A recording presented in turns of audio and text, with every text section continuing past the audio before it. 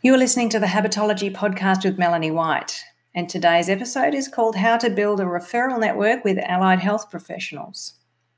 When I work with coaches who are starting their coaching businesses, the first question they often ask is, how do I get clients? So I want to talk to you today about the most effective way to do that, to become known and to start connecting with potential clients, and that is by building a referral network with allied health professionals. Let's start at the beginning and say that when you start a business, the first thing that you need to do, apart from getting your program set up and doing all of your business admin and setting up your systems, is to start marketing.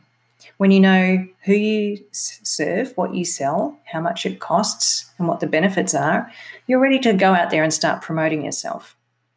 But what is the best way to start marketing? To answer that, let's go back a step and acknowledge that there are three main phases or parts to starting to market your business. The first part is becoming known.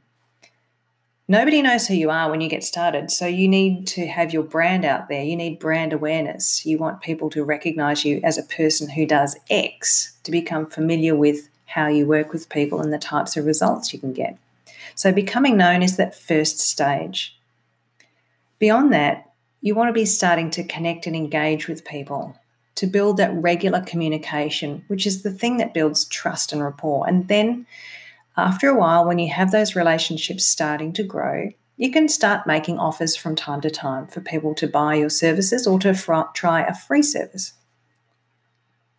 And working in an industry where quality and credibility are essential, health and wellness coaches can gain a huge advantage when it comes to starting their businesses by networking with allied health professionals.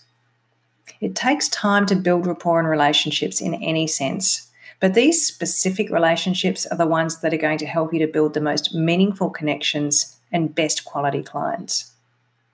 And if you start doing this networking soon as you start your business, you'll more easily build qualified referrals and fill your sales pipeline. In my local coaching business, I networked with GPs while I was in the startup phase of my program. I consulted with them and got opinions and ideas on my coaching program approach and some of my inclusions. And within 2 years, I was being listed on clients' GP care plans as a practitioner and was referred clients on a regular basis. So how did I get there? What does all this mean? Let's take a step back and explore what this means and what it involves, so that you can start building your own relationships with allied health professionals and start getting referrals. The first point or thing that I want to talk about is that it starts with trust.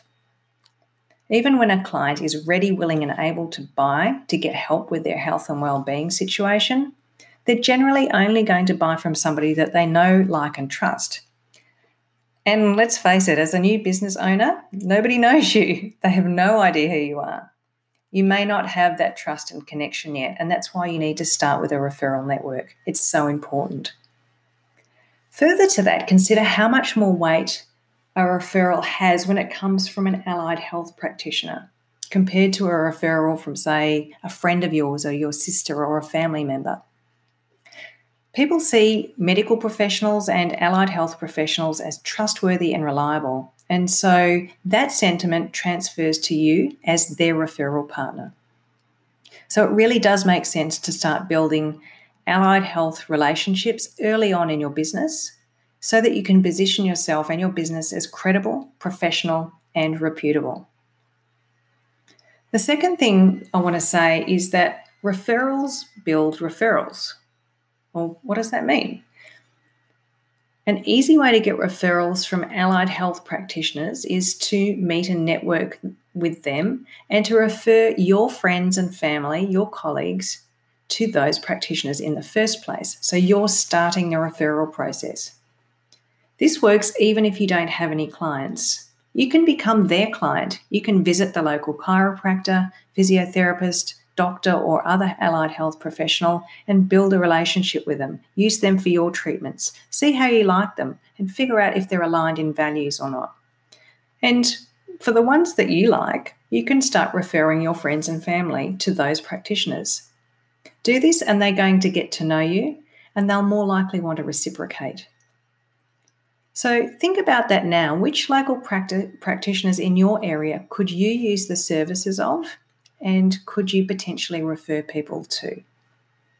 That's something for you to go away and think about, to make a list of those people and to start meeting them and seeing if they're your kind of person. I say that because not everybody is going to be your kind of person in a personality fit.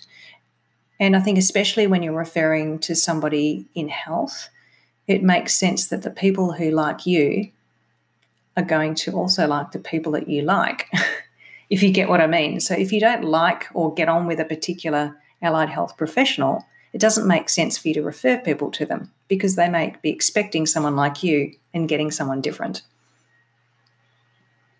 The third point to talk about is that networks build collective knowledge. And this is really important. When you maintain your professional networks and relationships, that is, when you keep in touch with people and you see them regularly a few times a year and attend events with them, then you're going to enjoy added benefits like keeping your finger on the pulse with developments in your local area and in the health industry more generally. Here's an example. A few years ago, I attended a Medicare local meeting in my shire. I had the chance to network with allied health professionals that I already knew, and I got to meet some new practitioners in the area. I also learned about some of the common problems that our sector and our particular local area was facing generally in terms of funding, information sharing, and key client issues. And some of those I was able to help with. I was able to make a couple of useful contributions to the meeting and build trust with those practitioners. And I learned very quickly that these sorts of events were so worth attending because they helped me firstly to support other practitioners while also building trust in my network, but also allowed me to identify new business opportunities. In addition, as allied health practitioners came to know me better, they understood how I helped people, and they were able to send clients to me that were the right kind of client for my niche with the exact kind of problem that I helped to solve. As they say in marketing, my referral partners, my allied health referral partners, were sending me pre-qualified leads, people who were suited to my program and to my way of working. And the impact of that was that it increased my sales conversion rate so that around 90 to 95% of all people who inquired about my services would buy from me. I'm sure you would like that kind of close rate with your inquiries. Having someone do the filtering work for you is really helpful. And allied health professionals are very well positioned to do that because they understand clients and their problems. They can see whether there's a personality fit and they can make that referral if it's relevant. So I'm sure I've convinced you now that it's really worth building a referral network with allied health professionals, and here's how to do it. Here are 5 steps I'd like to share with you to get started on building this network. The first thing you need to do is to get professional business cards printed with your photo, contact details, and your website or social media links on them, and ideally a LinkedIn profile. Even if you don't have a website, having a LinkedIn presence is one of those professional markers. The second thing to do is to start developing your professional identity, who you are, your personality, your style, and to bring that out into a clear, simple, elevator pitch style overview that says, I'm this person, this is what I do, this is who I help, and here's how I deliver it. And if you're in my Facebook group, the Coaching Success Accelerator, you can go to Unit 1 in there and download the worksheet for a step-by-step process on how to develop that pitch. If you're not in the group, go ahead and ask to join. So that's coming up with a bit of a clarity statement around what you do and who you help, so that when you're making those network introductions, you're able to explain yourself clearly and simply. Once you've got those 2 things sorted out, your business cards and that pitch, you can go to www.healthdirect.gov.au/Australian-health-services or your equivalent in your country to help you identify the health services in your local area. You can make a list of all of those businesses that you think are relevant to your services and niche. So for me in my business, which in the past has primarily been around healthy eating and weight loss, it made sense for me to contact diabetes educators and podiatrists who worked with people with diabetes and other services that focused on those areas, including nutritionists and dietitians. Once you've figured out who those agencies are, then you can decide on how you'll approach those people to make contact. And that's the fourth step. So the fourth step is figuring out for each of those how you'll get in touch. And here are some examples. You could send a letter of introduction with who you are, what you do, a bit maybe your elevator pitch, your qualifications, and what sorts of services you offer, and requesting a meeting if you like. You could phone them to request a meeting so you can catch up and introduce yourself. You could book an appointment as their client, as mentioned earlier. You could attend a local allied health event, or you could approach a chronic disease organisation that relates to your niche, if there is one. For example, the Diabetes, Baker RDI Heart Diabetes Foundation, Heart and Diabetes, or the Psoriasis Foundation, or the Asthma Foundation, or whatever it is.